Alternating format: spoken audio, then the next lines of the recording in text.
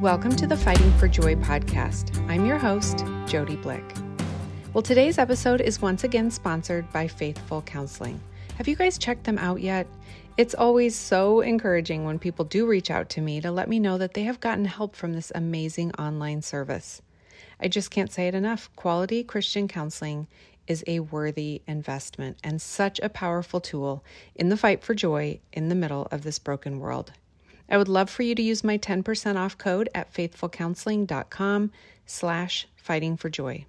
I'll put the link in my show notes. And don't forget that you're always welcome to email me at fightingforjoypodcast@gmail.com if you need the link, or you want more information, or you just want to share about how these services have impacted and helped you or somebody that you care about. I would love to hear from you. Well, today I'm really grateful for the willingness of my friend Jen Polis to come on the show and share some of the difficult things that she has had to walk through in life, specifically fighting and thankfully beating cancer. And not just once, but twice. Almost everyone has been affected by cancer one way or another. The treatments, the isolation, the fear, and the physical changes that often accompany a cancer diagnosis can totally rob even the happiest person of joy. I've learned a lot from Jen, especially walking more closely with her these last couple of years through her second cancer diagnosis, through the loss of some mutual friends, and through transitioning together into these empty nester years. I know you're going to love getting to know her a little bit today as you listen to her open up about what it's like to get that awful cancer diagnosis and how she has learned to fight for joy. Well, hi, Jen. Thanks for being here. Hello, how are you? Good. I'm excited about our conversation today and thankful for your willingness to come and record with me. Me too. Yeah. Thank you for inviting me. Yeah. I'm feeling very humbled and excited and all those things. Good. Well, I know you're going to have good stuff to share. So you and I have been connected in various ways over the years. I was thinking about that, and correct me if I'm wrong, but I think the first time we met was probably over a decade ago, maybe 12 or 13 years ago, when Jackson was in baseball with your son Alex and Justine was in middle school with your son Drew, and our lives just kind of started overlapping a little bit with kids and activities and different friends.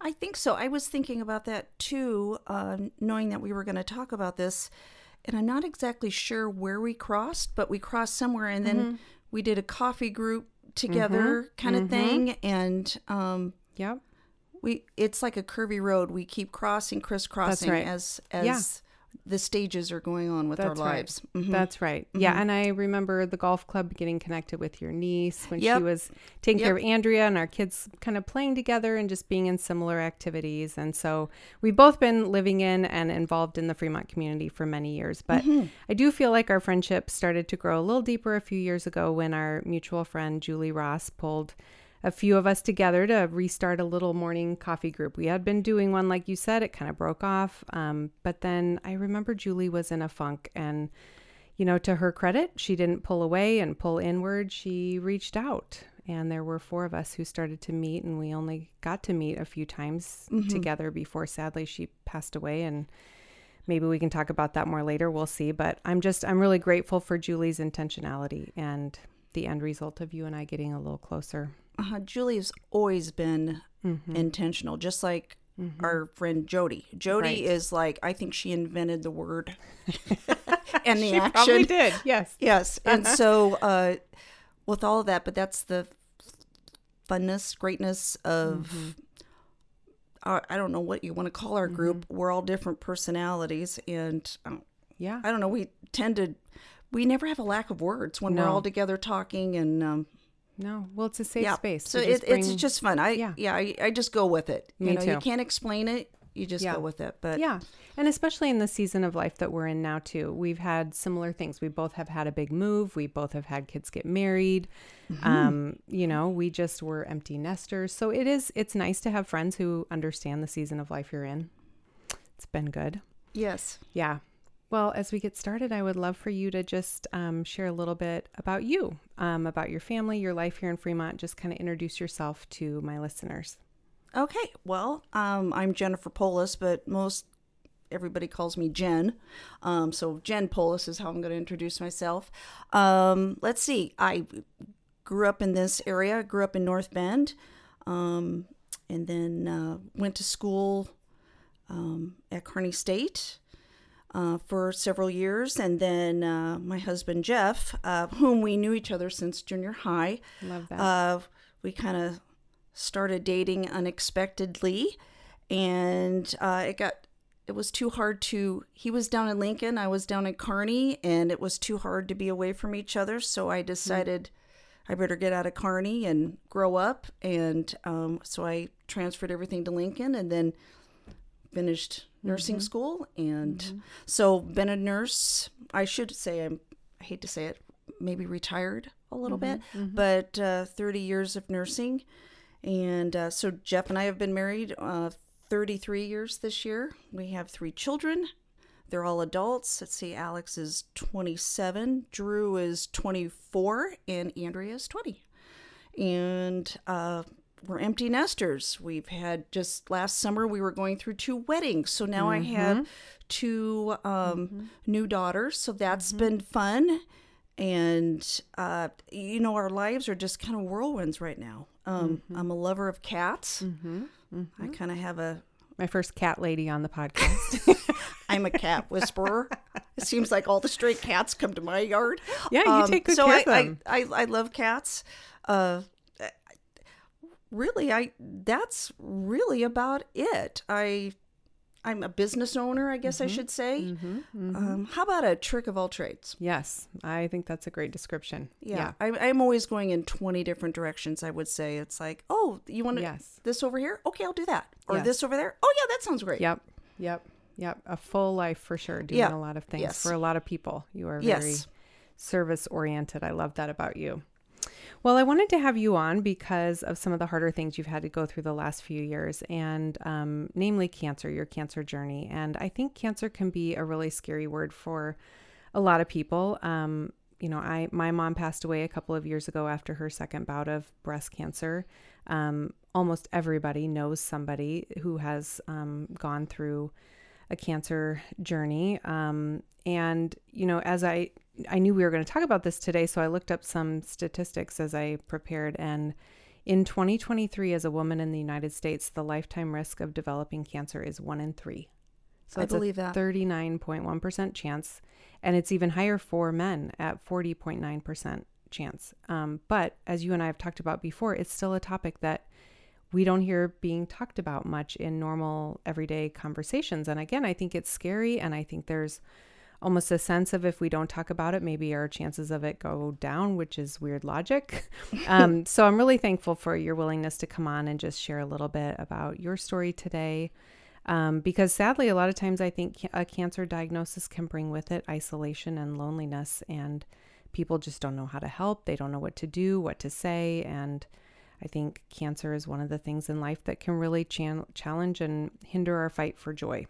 But here you are, Jen, in front of me with joy and with hope and with a community that adores you and that you adore. And I haven't seen cancer harden you and make you better. And in fact, I've seen cancer make you more kind and more beautiful and more compassionate. Well, thank you. Yeah.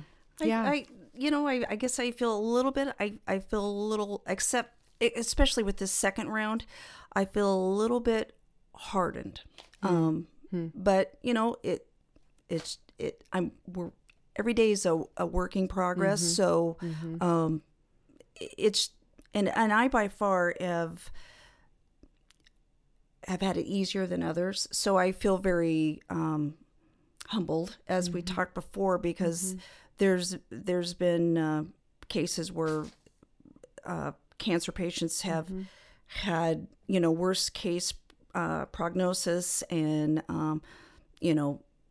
people passing away from it at a young age, and so there is a little bit of a survivor's guilt with that, a little bit. But I guess my main focus of the whole cancer journey is I'm a big believer in there's a reason why some of these things happen. It's a path. It's my path that was supposed to happen, and I just keep walking the path and trying to figure out what I'm supposed to do with it. And so that's kind of what I would like to focus on today. Yes, Or yes, for sure. That's the only way I can keep my head above water. Yeah, it's a beautiful way to look at it. And That that's is the such a only way I can look at it, because I don't Yeah. know how to explain it, but that's just what I focus on. Yeah. It's like, I know there's a reason for this, but God, could you just like put a sign up so I can clearly see it? I'm a very black and white person. And you know, I speak my mind. I'm very clear.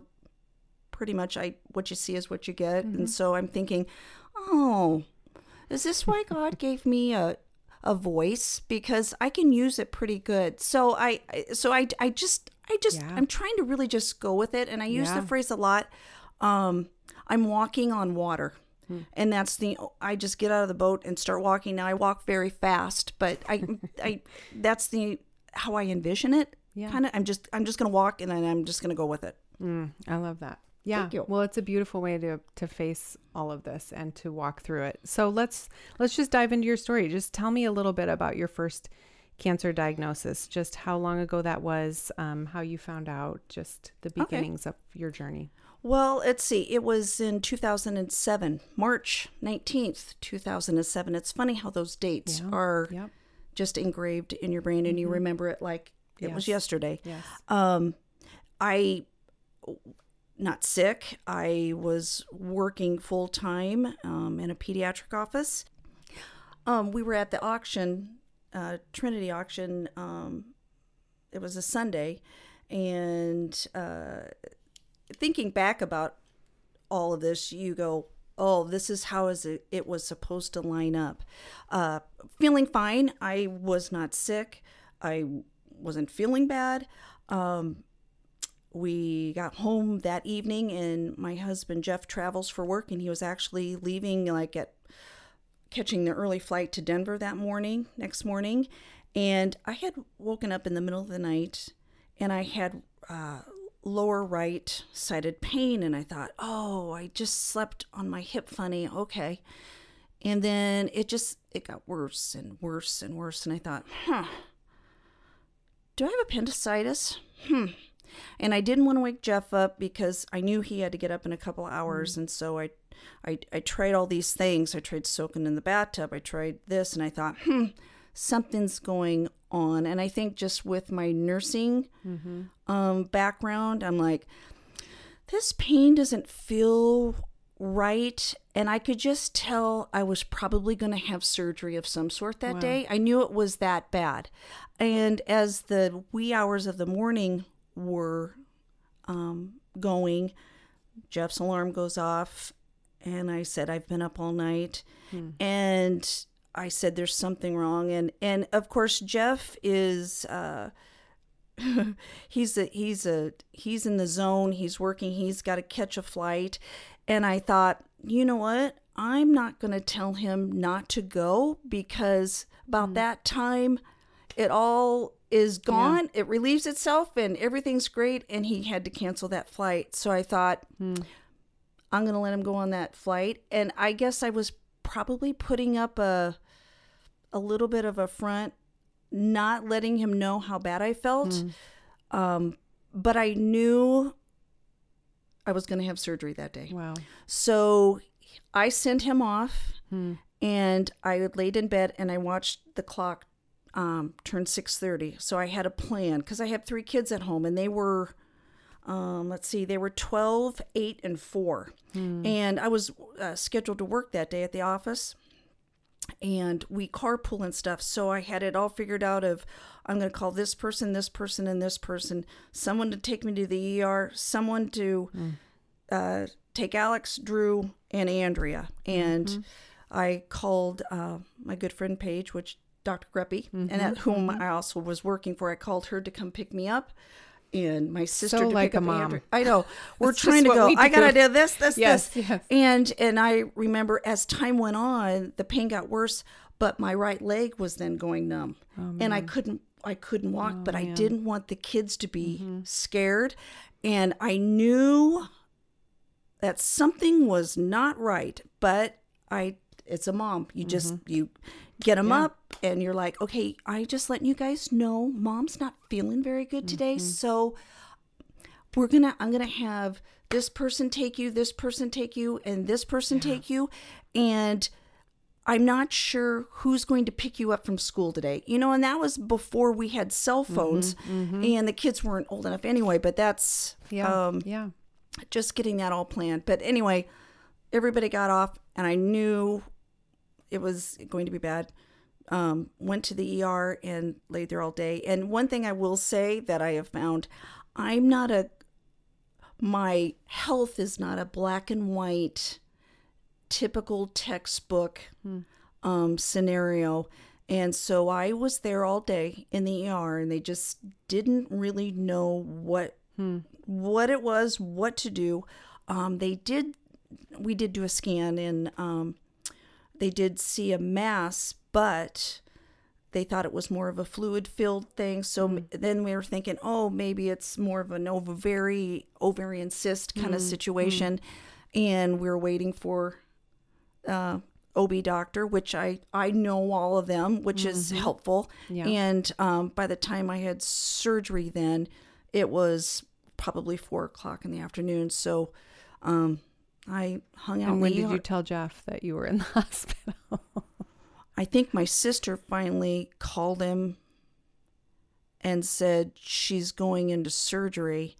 And I basically said, we have everybody taken care of. The kids are all taken care of. So get your business done that you need to. And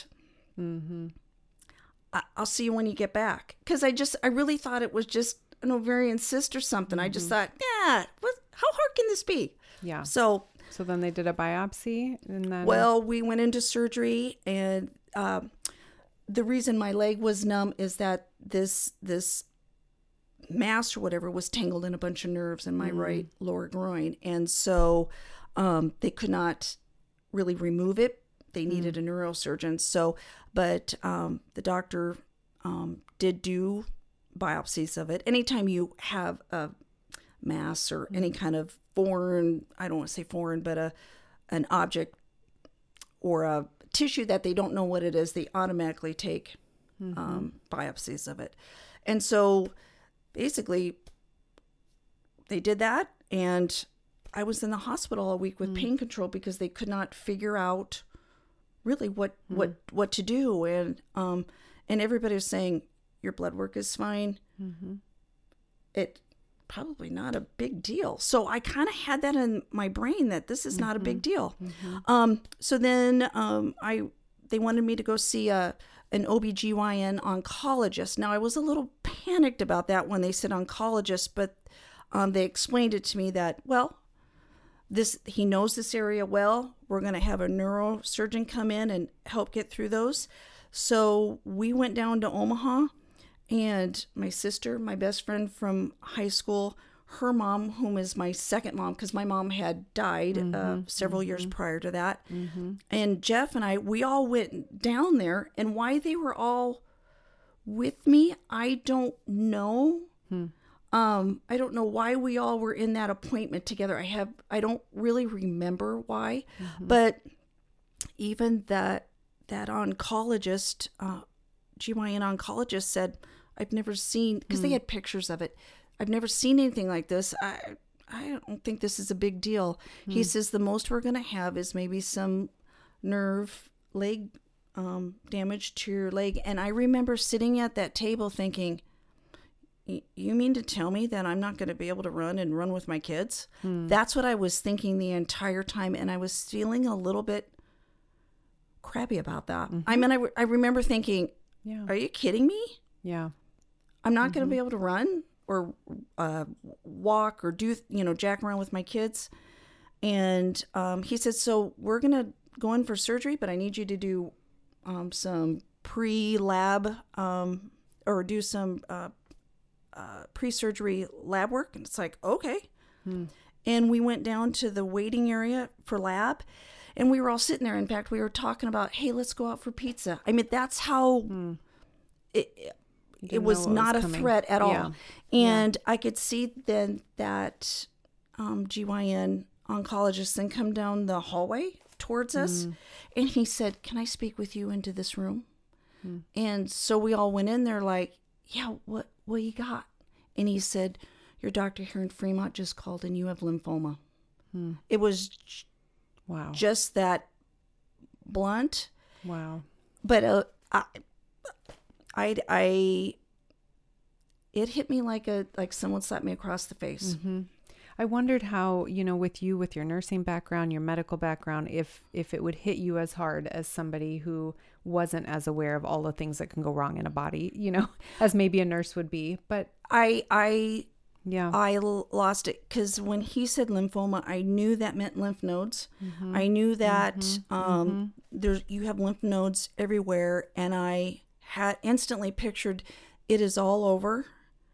And I waited to the physician to leave, and I cried about as hard as you can think of it. And it's like you get a flash of, oh my gosh, my kids are okay. Wait a minute, I didn't get to see them turn 16. And what about proms? What about high school sports? What about college? What about marriages, weddings? I mean, all those things just flashed. I mean, in an instant. Yeah. And I was probably crying because of that. And I think it was just the shock, because it was just 10 minutes ago. It was like, are we going for pizza? And I instantly, the physician came back in and he said, "We can get you up. The oncologist wants to see you." And I said, "Okay." And so then next thing you know it, we're sitting in an oncology waiting room. Wow. And I remember just sitting there and looking around at everybody in there. And I thought, you've got to be kidding me. I'm going to be in these shoes. I am in these shoes, but I was looking at different patients. And I remember thinking, I think I'm going to run now. I'm running. I'm out of here. And I thought, if there were doors to the hospital right at my side, I would have ran. I don't know where I would have ran, but I would have ran. I would have ran so fast. I think that's so relatable, Jen. I think it's just, you just want to run, escape, just. And I was just you're just trying to wrap your brain around it. And you're just like, what? Yeah. Yeah. And having your mind go to your kids right away too. That's also, that was right to my kids. As a mom, that's what we do. I mean, same thing with me. As soon as they told us about Jackson, the first thing I thought of was my kids. It's one thing for us to have to go through something. It's a whole nother thing to picture the effects it's going to have on our kids. Yeah. I was like, I guess I was instantly thinking of the loss of my mom, and she had cancer as well, lung cancer. And instantly I thought of, I was 30 some years old when I lost my mom. How is a 12-year-old, an 8-year-old, and a 4-year-old supposed to handle this? How? And I think that's what I was thinking. And I thought, you've got to be kidding me. And so I kind of felt that way. And it was just a very surreal, I wanted to run so badly. I was trying to think of every case scenario on how to get out of it.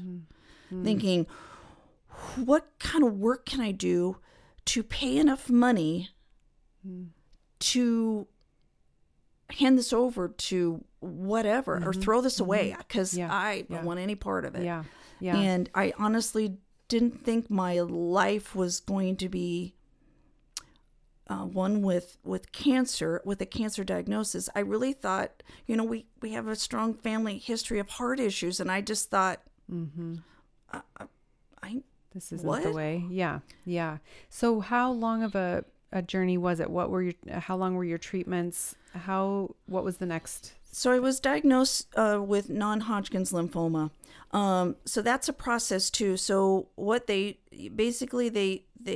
do an initial biopsy, and they have to test that, and it does take time, and it seems like it lingers on and on and on. But if you really want them to have the right cell type, because there's different cell types, and then with those cell types, that's the recipe they need for the chemo medication. So they want to make sure they get the cell type right.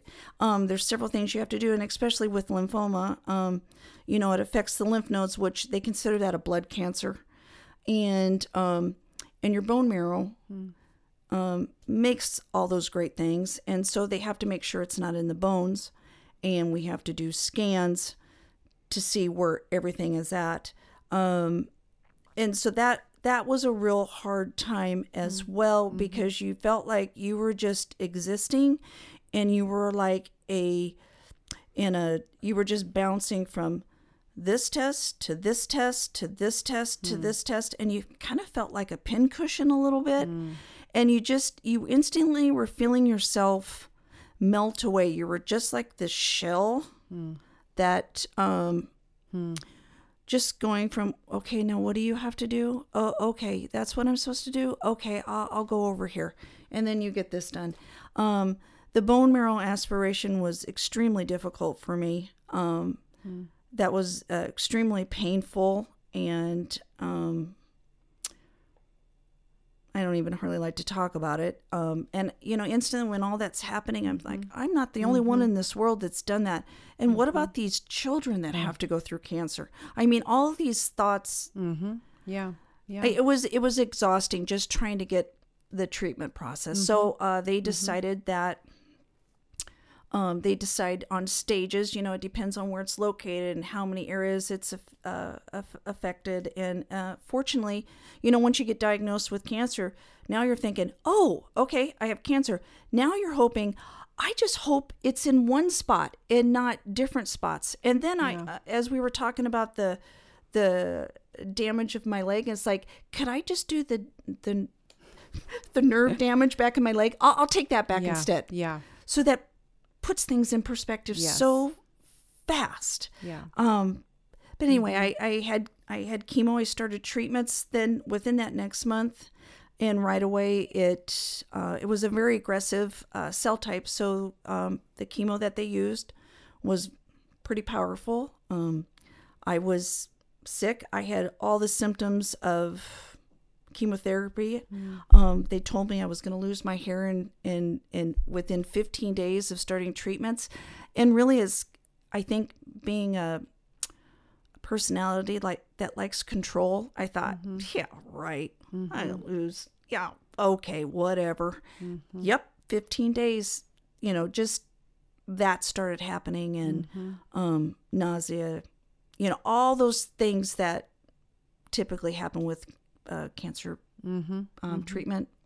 I had it, and I was bedridden. So I started treatments in April and went every third week to September then.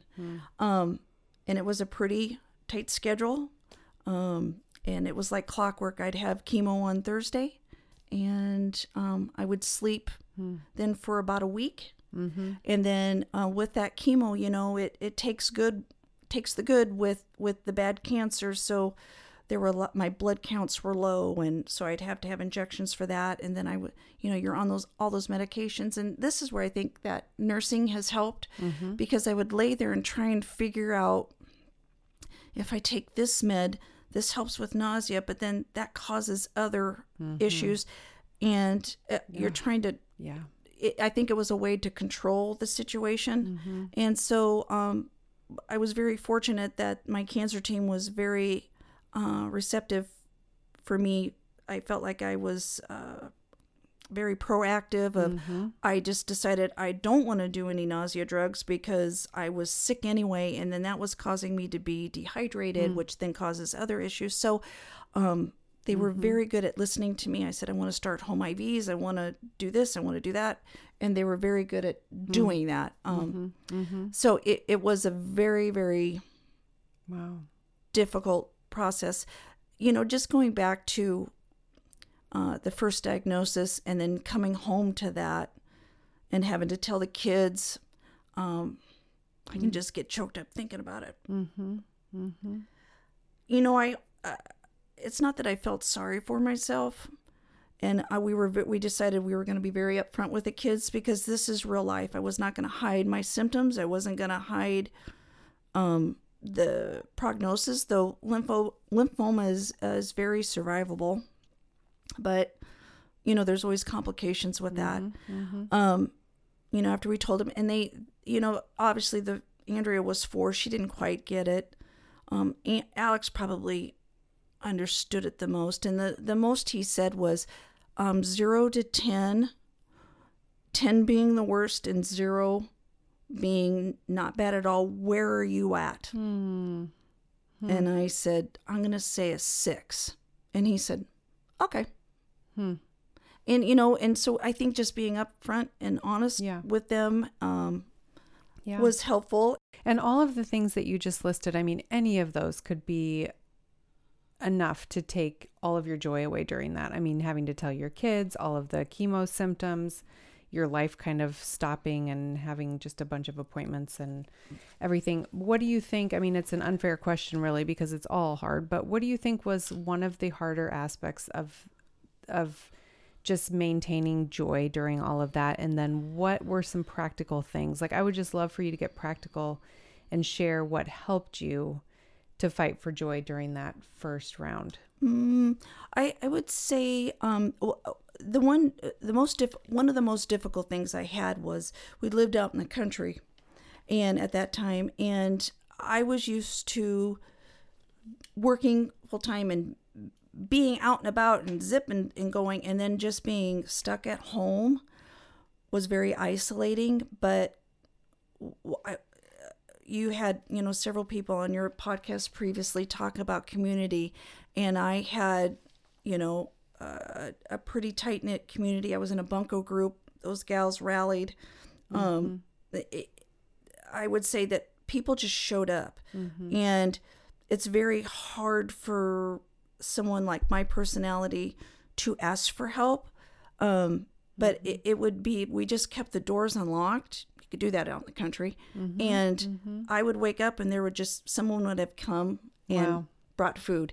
And, I didn't eat it, but I still had kids that needed to eat. And Jeff, was traveling and doing that. So that was very nice. But I would say in those times of being at home and alone, one thing, it's weird when you're laying there, because I didn't get out of bed much.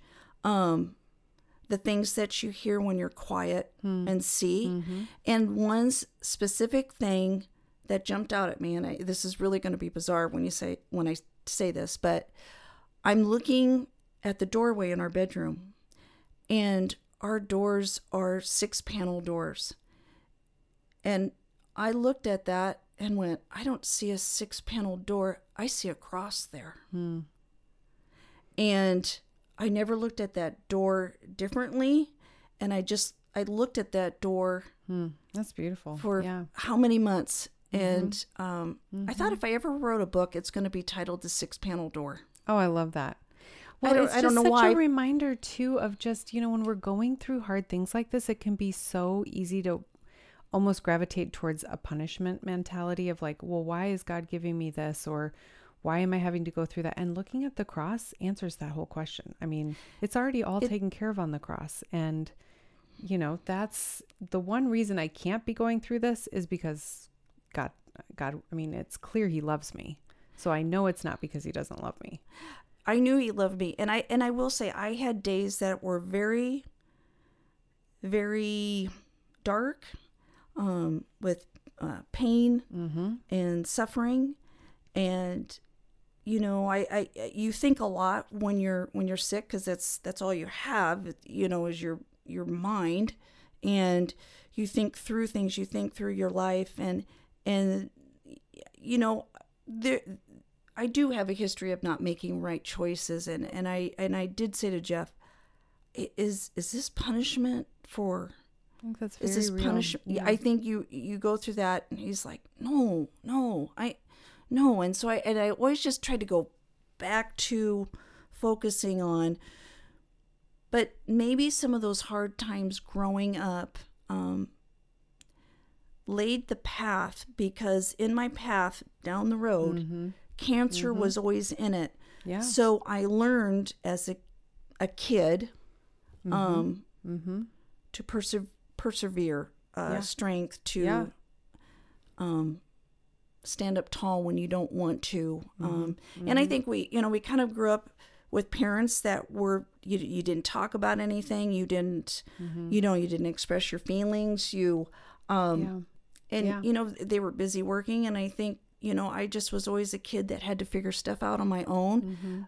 But looking back, I think that was supposed to be. So that's just how I look at things. I love that. And that 6-panel door. I mean, that's beautiful. The 6-panel door. That's beautiful. Okay. Well, sadly, that wasn't the end of your cancer journey. No, it was not.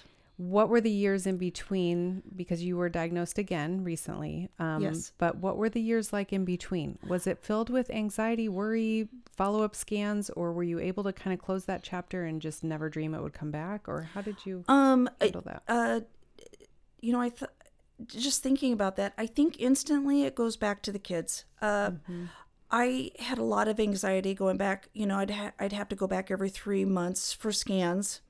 And I tried to look at that as if, well, I'm getting scans to see if I have anything there, where the rest of you are just going about your day. So I know for sure after a scan, there's nothing there, so I can continue on. Yeah. Though I did have some weird issues just with the smell of things going back into the hospital. As soon as the hospital doors would open, Can't imagine. the smells Yeah.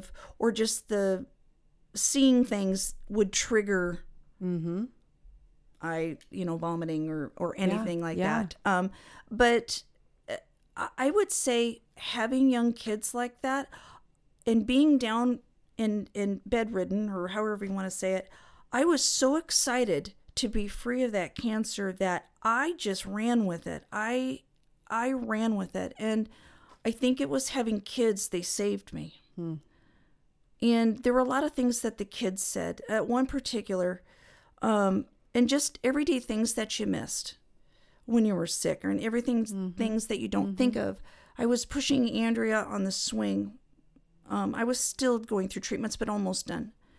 And she said, "Mommy, you can't be sick anymore. You haven't taught me how to swing on a swing yet." And I go, "Yeah, you're right. I haven't." So it was like, okay, I'm going to get that done. I'm going to do this. I'm going. So I think I just hit the ground running. And another thing I thought of when I was going through treatments, we had a friend in my bunco group that had lost her brother to a car accident. And I think this is another way God was working in some aspects. And our whole bunco group was rallying around this friend of ours. And we were going to go to that funeral that day. And you don't think about it, but I thought, I'm feeling pretty good. I think I'm going to go. And I throw on a dress. Well, I have no hair to go with the dress. And I've been wearing baseball caps. And it's like, I can't wear a baseball cap into church. What am I supposed to wear? What am I supposed to wear with this dress? And that was the thought process that I had there. And I thought, what do women do that or going to work or being out and about? There's not really anything in Fremont that has that. I think when I'm done with this, I think I'm gonna provide that for women. I think that that's very important. What do women do? So that kind of was also a goal too. When I was done with it, I think I just hit the ground running because I was so excited not to be sick. And the kids saved me. Yeah. So excited not to be sick. And just like you said, these seeds were planted of how can I now turn all of this pain that I've gone through into a purpose, and how can I help other people, which is a big reason I wanted to have you on. I mean, that is your heart, and that's what I've seen. I didn't know you very well at all when you went through the first cancer treatments, but the second time then I did, and I got a little glimpse into just the heaviness of all of that, and some of the, again, going back to the kids. What am I going to feel like on my son's wedding day? What am I going to feel like when I have to get my daughter situated at college? Just it, the heaviness of the, what am I missing? What am I going to feel like? How are they going to feel with a sick mom? All of those things. I love though what you said about kind of seeing these are a couple of the problems that I feel like I could help solve when I'm at a place of of feeling better. And you did do that. I mean, I think of my sister-in-law who had cancer, my mom who had cancer, and you didn't even really know either of them. And here you're sending them, think head coverings and beautiful things that would make them feel better and make them feel more beautiful, and that was just such a beautiful way for you to take some of the hard stuff you've had to walk through and make somebody else's experience just a little bit more pleasant, maybe, Well, thank you. I tried to look at things that way. I tried to go, okay, I tried to very hard. I would say the second diagnosis has really challenged me. I will say that. And again, it started. Share a little bit about that. I will. I was down to going yearly checkups with my oncologist, which was normal routine, and I noticed a lump behind my right ear. And COVID was kind of all starting in that. That was May of 20. And we just started wearing masks and all that business. And I was in at an appointment. Blood work is all normal. Everything is fine. And I had said, oh, yeah, hey, by the way, do you want to check this lump behind my ear? And she felt it. And she goes, well, that's way too high to be a lymph node. And we didn't know if it was just due to masks, if it was, I had some cold symptoms. It wasn't a really big deal. Oh, okay. Well, just, keep an eye on it. Okay. And so, you just cruise along and, COVID hit hard and we lost our friend Julie then in November. And, you're just kind of cruising through that devastation of COVID and Julie and all that. And I did notice that the lump had grown to about the size of a peanut M&M. And I thought, I'll bring it up with her when I see her in May. And approaching May, we had a lot going on in our family. Andrea was graduating from high school. Drew was graduating from college. And I went into my oncology appointment. Blood work was fine. Everything was on cue. And I said, oh, hey, by the way, do you want to check this again? And she says, that has grown a little bit bigger. And I said, yeah, it has. And she says, well, I probably should send you to our ear, nose, and throat oncologist just to make sure. And I said, okay, thinking again, this isn't a big deal. This is some weird, freaky thing. And I went and saw him. And the first thing he said was, this is a lymph node. And I knew right away. Wow. I knew. And that was at the beginning of May. And I decided as a mom, I can't, I cannot ruin Andrea's graduation. And we have too many things going on with, Drew played baseball at college and we had parents' night and his graduation. And I thought, I cannot ruin that great time in their life. And so I told the surgeon, we can't do anything until the end of May. I can't have surgery until all of this is happening. And so I just carried on. And that was really difficult because I did not want to ruin that. Yeah. Just didn't want to ruin that. And in the meantime, we were planning a wedding for the next year. And, I just didn't want to, that's such a big, those are big events for kids. And I didn't want to take that. I didn't want to put that dark cloud over that because it's so fun. It's so fun. I know. But then Andrea's, we got through that. And then we told the kids. And then I had surgery and it came back positive for lymphoma again. Not that they considered it a whole new different kind of cancer, even though it was lymphoma. But there's so many cell types that they consider it a different cancer, like a different, what do I want to say, is if I had breast cancer, it would just be, I had cancer twice. Yeah. So it, again, doing the mom thing. And I think that can get to you after a while, just trying to pretend that there's nothing wrong and everything is fine. Yeah. And I can understand what you're saying about the hardening a little bit of that too, of just feeling like you just have to go through the motions. You just have to do what you have to do, get through certain things before you can let the gravity of it all. Gravity is a good word. And so by the time like I said, there's so many tests and procedures that they have to do to finally pinpoint diagnosis and the kind of treatment, that went all through the summer. And, in the midst of summer, I lost a really good friend that was suffering from cancer in there. And then we lost another good friend to a heart episode. And you just, I think that whole summer was just extremely heavy. And I think I just was so hardened, like, what in the world is going on with this world? And then, like I said, we ran into, I begged my doctor, can we not start treatments until after we moved Andrea to college? Because I did not want to be sick. I wanted to be able to move her into her dorm room. So then I started the next day, and and this time around I shouldn't say better, but I was relieved somewhat that I didn't have to do chemo. I just had to do radiation. Not that radiation is a piece of cake at all. That's a different situation in all itself. But but I think it's the mama thing of protecting your kids. Yeah. And I think as you think through all of those losses that you walked through with people that you were very close to, I think sometimes we can be tempted to feel like, okay, I've already had my hard thing in life. I should be exempt from all of these other hard things. So when they do hit you, and especially with you, one after another, it's a lot. It's heavy. And I wonder, what were your conversations with God like during that time? I mean, probably a little bit of crabbiness. Yeah, but and that's I remember, I remember sitting in my backyard, going, "Are you kidding me? See, I already did one for the team already.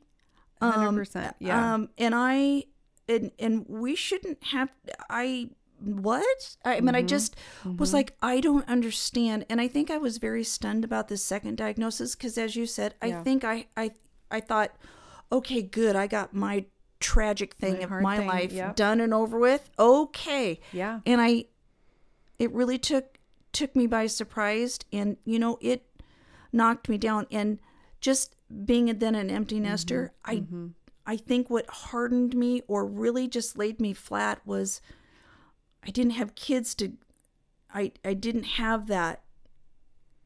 I did all those things that they weren't there. So like the distraction, almost the help, the distraction that they are, where you keep going for them. Yeah. So it was a little bit harder. Yeah.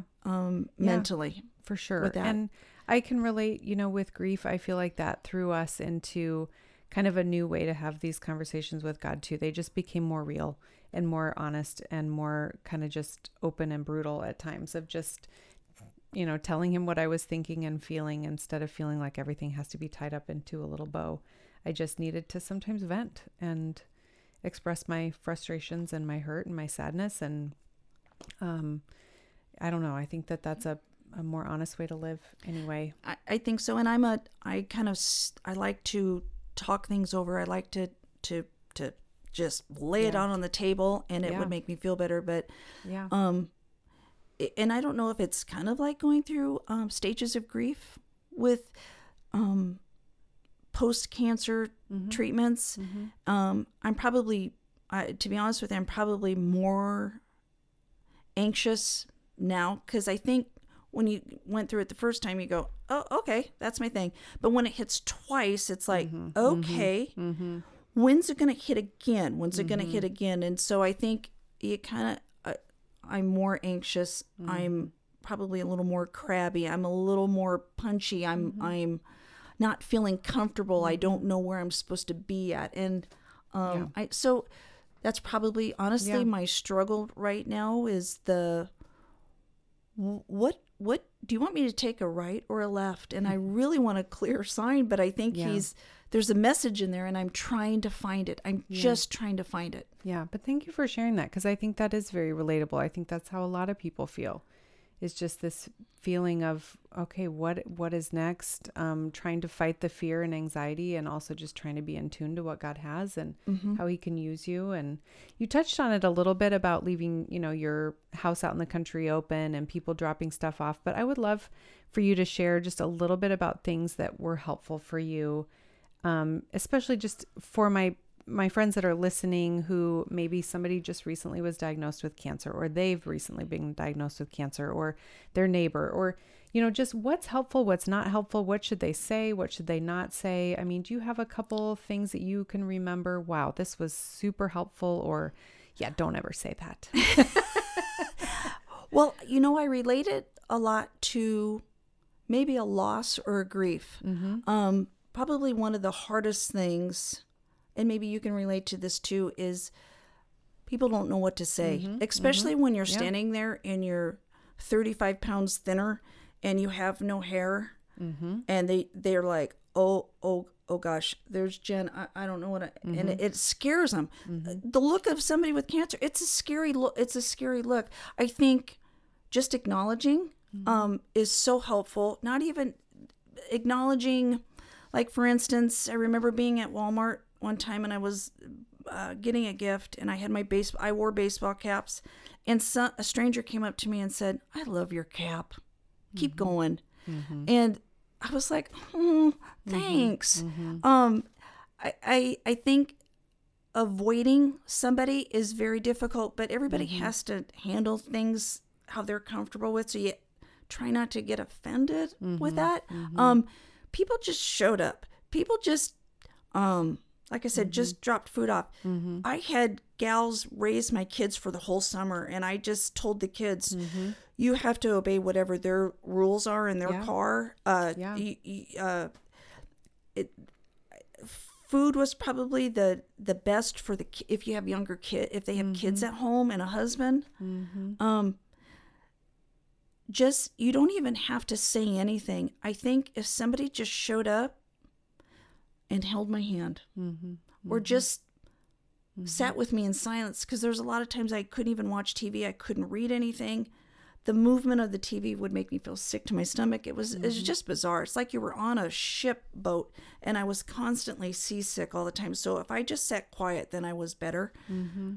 I think just constantly reaching out, but probably my number one favorite thing the first time around was I would sit in the window and wait for the mailman to come. And I received probably about 3 cards a day, and I read and saved each one of them, whether I knew the person or knew them, but just a card saying, just want to let you know I was thinking about you.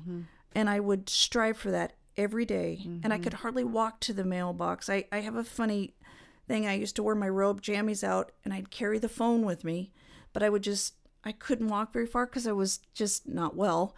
And I would sit in the driveway for a little bit, rest up, and then I'd go several more steps, sit down, rest up. But I was going to get those letters out of that mailbox, because that's what kept me going. And I saved every one, and I still have them. I love that. That, just a greeting card, and you don't even have to really say anything. You just say, thinking of you, or you're on my mind. That was probably my number one. I love that. And it's just being reminded that people haven't forgotten about you in your struggle. Because it's very isolating. It's you feel alone, even though you know you're not alone. And again, it's hard. It was hard for me to ask for help. You were talking about things that probably didn't help as much. Scented things.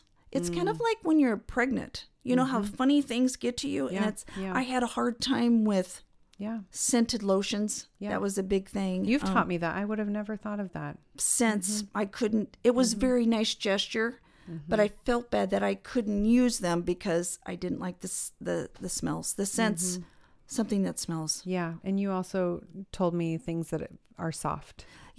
Weird. It's weird. I think it's just how chemotherapy affects your nerves and stuff, but like the comfort of softness, cozy softness things, cozy blanket, cozy socks, you're always cold, comfortable lounging clothes that look presentable, like if someone stops by, because you don't want to wear jeans, you're not in the mood for that, and comforting things like that. I would say. What are some things that you think have happened to change your perspective? I mean, how have both of these cancer journeys, just what you've walked through with losing a bunch of friends within a short period of time, COVID, I mean, just the last 10, 15 years, all that you've had to walk through, if you look at Jen then and you look at Jen now, good, bad, ugly, I mean, what are some things that you think, this is my perspective now, or this is how I strive to be grateful now, or this is how I want to be kinder now, or just what are some things that you've seen shift? I would say way back when I was probably more outgoing. And again, the kids help. Mm-hmm. I would say it hardened me. I'm a little more invisible right now. But what I've strived to do, and I kind of started that with the loss of our friend Julie. Mm-hmm. She was such a giver and so intentional. And, with COVID, we didn't really have closure of actually, going to see her being sick, mm-hmm, or the funeral we had to watch on TV. To me, it makes me feel better if I can do something kind for somebody else, mm-hmm, to rustle up that, mm-hmm, feeling in your soul. You don't feel like being kind. You don't feel like you're very self-absorbed. So I've tried to just I probably try to do a random act of kindness to a stranger every day just to make me feel better about that's, mm-hmm, what we're supposed to do. You cannot, it's changed my personality somewhat. I don't want to be I'm not a crabby person. I'm very, I laugh a lot. I'm extremely loud. And you're one of the funniest people I know. Actually, I like you're to be a great funny. storyteller. I like humor and stuff, and I do look at humor stuff. But it's mm-hmm, I truly understand your phrase "fighting for joy." Mm-hmm. I'm fighting, but I believe I have a lot of perseverance, mm-hmm, in my blood, mm-hmm, and I'm very, mm-hmm, stubborn, mm-hmm, and I the kindness is that I just try to turn that around every day. I don't feel like it, but, mm-hmm, and just trying to, I'm right now, my theme is just be still. Mm-hmm. So I'm doing a lot of be stilling, and, like yesterday, it was nice out, and actually Jeff thought, what in the world is she doing? But I went out to my patio and I laid down on the, mm-hmm, patio, just face up. And I thought, okay, mm-hmm, all right, what is your message today? Tell me where I'm supposed to go, and knowing that I was doing this podcast, mm-hmm, mm-hmm, so I try to ground myself like that, just be quiet, and, mm-hmm, just maybe he's whispering something, mm-hmm, that I'm supposed to hear. Mm-hmm. So I'm trying to just zip it, and that's and powerful. You guys probably have seen a change in me too. It's not my personality to be isolated. It really isn't. We've had to try to pull you out. I know. You keep pulling me out. I can't. Okay, I'm coming. But I don't think you're giving yourself enough credit either, though. I think that maybe that is how you feel, some of the hardened stuff, and just isolating yourself a little bit more, being that invisible, like you mentioned. But I think for those looking from the outside in, you serve people at great cost to yourself with your time and your energy, and you're very generous and give so much, and you are kind, and you are a light, and you are wanting to help and step in and be the person for somebody who needs somebody. And I think, that's why those of us that are friends with you in your little circle too, just don't want to let you stay there. We have something coming up this summer that we were talking about, and you're like, I don't know if I want to go. And we just said, we really want you to go. Just try it. Just go, and trying to just kind of pull you out a little bit, because we need your perspective. We need to be with the Jen that you are now and learn from what you've walked through. And you have fought for joy. I wouldn't have you on the podcast if I felt like you were somebody who was curmudgeon and just sitting around, But I love the be still idea too, because the voices and the noise in this world right now are negative. They're overwhelming. They're constant. And I think that is a great tool in the fight for joy, is to quiet yourself a little bit more, shut down some of the noise, and be more selective about what you put in, and just listening. I think so. I think, my mom used to say to me all the time, sometimes you talk way too much. And then actually Jeff heard something the other day, is God gave you one mouth and two ears for a reason. So it's kind of been the theme of, I'm just trying to be quiet. I'm just trying. It's very hard for me because I'd love to visit with people, and I'm out there. I'm similar to our friend Jody. She's out there. But I'm just I'm striving. I keep marching, and God and I talk every day, and I know he's thinking, oh, Jen, oh man, she's calling again. Okay. And we have this kind of an inside joke that the first round of cancer that I went through, one of my real good friends' moms gave me this bracelet, and I wrote the passage down. It's the Psalm 91. He shall give his angels charge over you to keep you in your ways. And I took that bracelet with me, and I held it a lot in my hand on those really dark days. And we've always joked of those angels going, oh my goodness, she's a lot. We're going to need extra help here. And it's like, oh, Jen's calling again. Who wants to take this phone call from Jen up in heaven? Because Jen's calling again. So, I mean, I try to look at it that way. I'm like, I know I'm a little high maintenance, but never too much for God. And that is the beautiful thing. Like he hears us, and he cares, and he provides. And I love it. As we end here, what hope do you have to give to somebody who is maybe just finding out they have cancer, or somebody they love has cancer? Kind of what is something you would want to leave them with, a way to end this on how they can keep fighting for joy, and just the fact that there is hope to persevere through this, what's ahead? Hope is a big word. I would not look at the number stages, the stage that they give you, would not look at that. I'm very thankful that I grew up in a faithful family, and my mom taught me a lot, and whether you're extremely faithful or you're very private about that, you learn real quick to pull that out of your soul. It was planted there, and it grows, and it is like a solid rock. It is something that's not going to break.